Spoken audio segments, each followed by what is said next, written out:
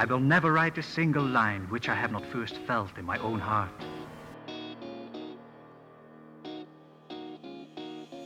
He'll teach you everything. Truer words were never spoken. All right. Language and writing were made available. I'm writing this down. This is good stuff. And hello, everybody. We're back again. Hi, I'm John. This is John Helps You Write Better. So maybe today we could learn how to write better. Who knows? Today I want to pick up from where we left off yesterday. Yesterday, if you haven't heard already, and presumably you have, if not, go backwards one thing and wherever you cast your pods and go listen to yesterday's episode on how to take apart a story for character. Now we're going to take apart a story and look at plot, subplot, and just a little bit of genre. And why I'm grouping all three of those things together, other than the obvious fact that plot and subplot naturally work together, I'm putting genre in because at this point, if we take our character stuff and add it to the mix, we have to start looking at how genre plays an impact in terms of what all the character elements and what all the plot elements are or could be. First, let's think about genre not in terms of it needing certain things. Like a genre, like science fiction doesn't need spaceships, or a fantasy story doesn't need elves. It's not like a checklist where we're ticking off items. What we're looking for and what we're aiming for is to understand how genre is sort of like a slalom or an obstacle course where we have to navigate certain elements in order to meet the requirements of the genre. Where we have to, we might not need elves for our fantasy novel, let's say, but we do certainly need some level of a kind of unreality, or whether that's a supernatural or paranatural or extraordinary or in some other way magical, medieval creature set or being or skill or object or stuff. We need to take the expectations the reader have of a normal world and affect them in a set of certain ways. And we get to pick and choose whether that's, we're going to add elves and dwarves, or whether we're going to make this medieval, or whether we're going to have, secretly everybody in high school is wearing chainmail. Whatever it might be and however it might be, genre acts as a set of hurdles and obstacles, not so much to prevent story, but to add challenge and add constraint and add boundaries and add a less linear, less flat, less boring way of getting a character from one point to another or having a conflict happen in a story. That's genre. Now, genre in this obstacle course can also impact what a plot is versus what a plot isn't, or what a plot can do versus what a plot can't do. Because some plot types don't fit in some genres. Like, you wouldn't tell a story like Lord of the Rings lensed entirely in the same way that you would tell a story like A Tale of Two Cities. While there are multiple cities in Lord of the Rings, they're not the same kind of story. You wouldn't tell something like Star Wars in the same way you'd tell something like The Count of Monte Cristo. Or Dracula is not all that very similar to The Notebook. And it's hard to kind of mush them together and make that work without adding extra things or taking things away. Though what I'm trying to point out here is that think about your plot not in terms of a straight escalating line like a 45-degree angle. Think about your plot as something more serpentine, something more fluid, something more bendy and flexible. And one of the reasons why it's bendy and flexible is because of genre. The other reason why a plot is bendy and flexible is because of the impact and the amount of things that happen, can happen, do happen, need to happen, will happen, because of how characters engage with it. And this is where we start taking story apart. So go grab whatever story you're reading, and let's start laying out, just like we did for characters, let's start laying out an ordered sort of hierarchy of plot. Where does the plot start? How does the plot start? In what following scenes, in what order do we, the reader, gain plot information? When does the plot get harder? What happens, and we can zoom in a little bit here, what happens, so if we develop the plot a little, what's the immediate consequence of that development? If we find the muddy footprint in our murder mystery, what happens immediately thereafter? When does the challenge really clearly escalate? When does all of a sudden a goon come in and tell us to stop investigating? When do we get a threatening phone call to drop the lawsuit because we're a young lawyer on our first case? When does the whole town realize that, gasp, we are dating the bad boy with the motorcycle, and the town begins to pressure us and ostracize us? When do those things happen relative to the positive accomplishments of plot? I'm asking because they always happen. They don't necessarily have to happen in some definite spoken contracted way, but they have to happen because they're somewhat expected. And when they don't happen, and we'll talk about subversion in a minute, but when they are absent from story, there's a loss of potential. There's a sense that, it just the story didn't do as much. Oh, all right. It's not the end of the world, but at the same time, you're really sort of leaving stuff on the table, and you're leaving potential engagement with the reader kind of behind when you don't include some of those more assertive obstacles in our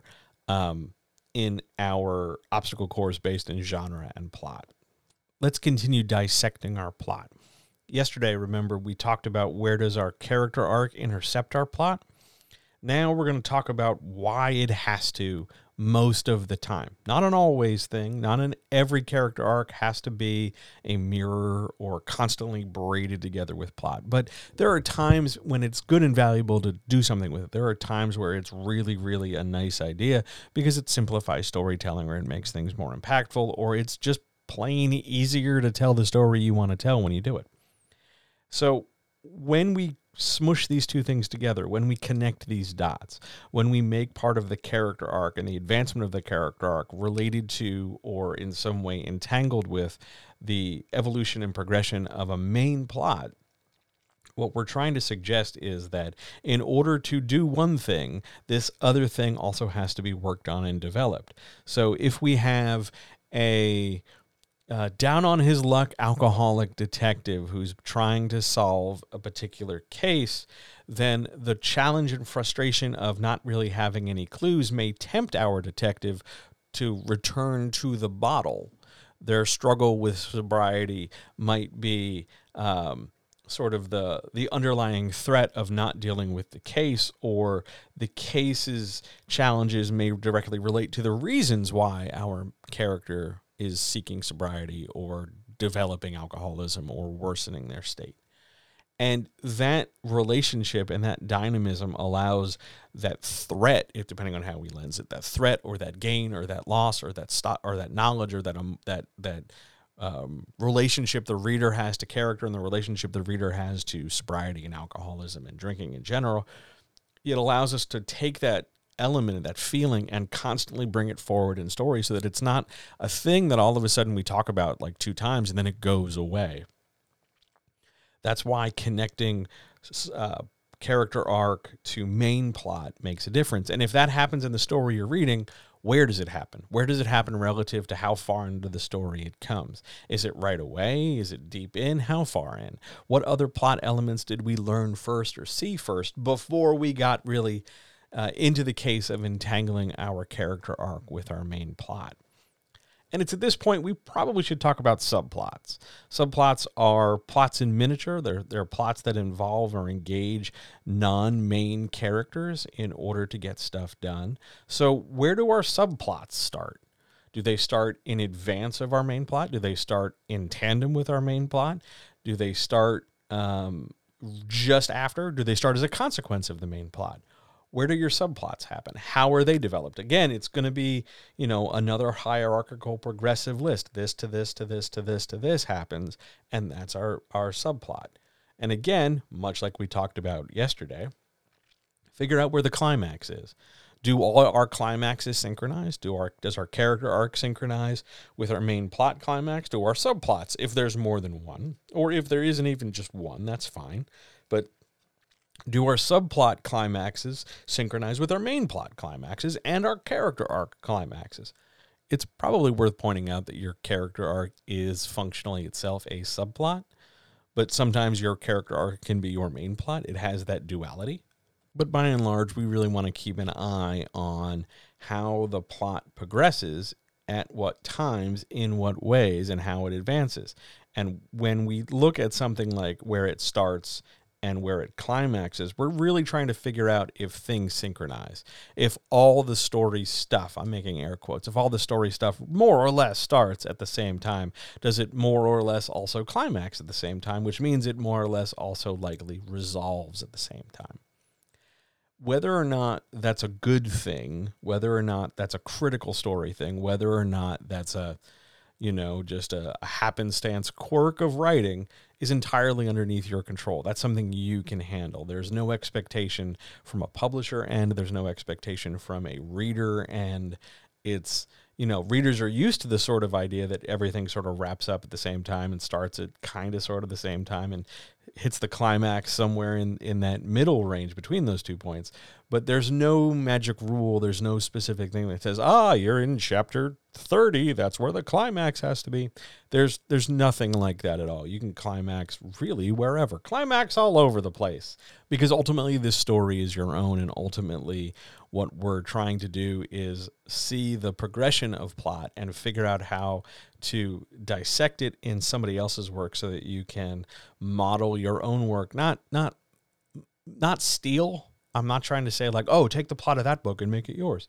I mean more like, see how they do this kind of story. Here, see how a legal thriller works. If you're writing a legal thriller following this blueprint of, okay, so we get clue, challenge, clue, success, small success, big success, climax, resolution. If you're writing something like that, having that blueprint does not mean that your story is going to be like this other story, because you're not taking the specific elements. Well, we have to have a dog, and we have to have a girlfriend, and we have to have a boyfriend, and we have to have 2 kids. Like, you don't have to lift those pieces, but you've got to at least look and see how to assess certain elements. Is this a good thing? Is this a bad thing? Is there a loss here? Is there a victory here? Is the character challenged? Does this speak to arc? Does this speak to character plot? Is this a subplot? Is this what the bad guy's doing? Is this what the good guy's doing? All those questions, no matter what the specific thing is, whether it's going to the grocery store or taking the kids to school or a car blows up or we spend 3 pages talking about a horse, whatever it is, identify it for what it is in broad pieces, in classification, and then see that it helps you build a roadmap that you can follow when your own story, whatever it might be, gets stuck. Or you're not sure how it's making air quotes again, supposed to go. And that's not because we're trying to get every story to sound the same or feel the same or do the same stuff. It's, again, that in order to navigate our genre obstacle course, we have to follow within the bounds of expectation when it comes to obstacle courses. Sure, we can totally defeat any obstacle course by getting in a helicopter and flying from one end to the other, or using magic bouncy shoes that allow us to leap 30 feet in the air and then just jump over the damn thing. But if we could also cheat it by just running out of bounds and going around everything. But at the same time, the point isn't to get to the end as fast as possible. The point is to navigate the obstacle course in a satisfying way for the runner, for the doer of the obstacle course. From a writing perspective, the doer of that obstacle course is you, the person who builds the obstacle course, which means you have to have an understanding of why you can't put the mud pit that far away from the rope used to cross it. Or if you're going to put a 5-foot thing that somebody has to scale, you have to provide some way of scaling it. Or if we're going to, run down through this area of brambles, you have to make sure that there's space to do so. Organizing your obstacle course and understanding that the movement from place A to place B is in part the plot shaped and affected by genre makes a difference, because the reader is going to come along and go, okay, I'm here for an obstacle course. I'm here entirely because what I want to do and deal with is go from point A to point B and have a good time running this course.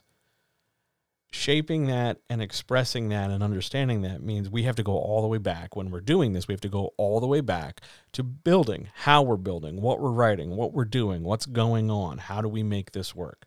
which means being able to look at the progression. That's why I harp on this so much. That's why it's as critical as it is, because what we're trying to get to isn't so much a sense of every story of this kind of type or that kind of type do the same thing. And it's not even a matter of every story written by this author is functionally the same with just some new characters swapped in and swapped out. It's the idea that if we are telling this or that kind of story, here are the bounds, here are the limitations, here's the way we stay and tell this story in a way that is engaging to a reader, no matter what obstacle courses they have run in the past, no matter what they are expecting of this obstacle course currently, and no matter what kind of challenges they're hoping to overcome or easily overcome. We want to give them a good time, which means we need to look at our plots somewhat critically. That said, because I just talked about speed, I do want to talk about pacing. We didn't talk about this with character arcs because that's not really a thing we generally tie to character arc, though it does matter. But I think it's easier to talk about pacing when it comes to talking about plots, whether that's main plots or subplots or anything in between. Pacing is the idea of how quickly we're moving from one piece of development to another piece of development. How much time passes. Now, I don't mean like narrative in story time. On a Tuesday, we find this clue, and on a Wednesday, we find that clue. I mean more like when you're writing it, how much space, how much time, how much thinking, how much stuff happens in between having one big serious thing happen and another. If you're writing a heist, and our first, sort of piece of development is to understand the enormity of the building we're trying to get into and how hard it's going to be to get into. And then our next piece of development is discovering that the thing we're trying to steal is, either super massive or mega tiny. It's going to change the way we engage with how we're doing all the stuff we're doing. How much time and space those two discoveries get independent of each other matters. Because if we want the enormity of this building to make the heist feel harder and tougher, we probably want to spend more space on a thing and make the building feel large and make the building feel, hard to navigate so that there's an implied level of challenge when we get to the object. And then once we start talking about the object, we are, taking that level of challenge of, oh my God, the building's huge. There's so many rooms. Where are we going to find the thing, whatever it is? And when we suddenly subvert it and go, yeah, but the thing's like roughly the size of like a pen, it should be pretty easy to get out. The problem is that, here's a new complication. There are 1,000 objects that are more or less the same size, shape, color, and texture. So who knows if we grab the right one? If you're going to do something like that, how much time, space, story stuff, words, sentences, paragraphs you dedicate to a particular thing in order to not just physically describe it, but give it a sense of import or context in the story, that's what affects your pacing. It isn't that you just have people do a lot of things. It's each of the things they do, be it 1 thing, 10 things, 30 things, 60 things, whatever. Each thing they do has to be put into context relative to the things around it, as well as sort of using it as a stepping stone towards things well ahead of it. If we're going to talk about how, we have to get the magical single gem that's, 2 inches by 2 inches square, and then we have to do it out of one particular treasure trove, and it's 1,000,000 billion gems, and we'll never know if we grab the right one. Setting up that context matters, because if it's just a matter of, go in the gallery and steal a painting, and it's, painting sized, whatever that might be, then we're reducing some challenge and we're making the story feel like, well, it's not really that big a deal, so we can go a little faster. If you want things to be a big deal, control your pacing. When writers start to sweat and worry about pacing, it's never fixable. Let's say it this way. It's never just fixable by making sure that you space things out. Because you can space things out and still under or overdevelop things. So even if you have, 60 pages of monologue and dialogue and subplots, keeping our main plot separated, it can still feel rushed because of how much time and space you're dedicating to contextualizing the stuff that happens. Most of the time, pacing is fixed through organization and honestly not overthinking the pacing If you craft the story so that looking at our hierarchy of plot, looking at our progression from one thing to the next, looking at how we're rolling the story forward, the pacing is going to take care of itself. It's not something that we hyper need to worry about unless we're unsure what all the steps, all the links in the chain from point A to point B, beginning to end, are. If we're sweating, oh my God, I don't know how to do this, then yes, pacing can be an issue if you skip a few links or shortcut something or fail to contextualize something. But by and large, pacing will handle itself so long as everything you are laying forward, everything you're putting out into the story, you contextualize relative to something that's come before and giving yourself an opportunity to keep things moving forward. Pacing handles itself in the same way that when we're driving a car, while we need to be aware that, the car is moving forward, we've got a foot on the accelerator and the wheel is relatively pointing where we want the car, we don't always every second have to make like they do in TV, 1,000 million constant, wiggle the wheel left and right kind of a thing in order to keep this car straight. That straightness, that forward momentum of the car, thanks to physics, will relatively handle itself, assuming the road is straight or there's no traffic or obstacles to navigate. We don't have to constantly lift and lower the wheel by a few inches or centimeters to account for the impression or illusion of driving. It'll handle itself. Trust a lot of those supporting secondary things will handle themselves.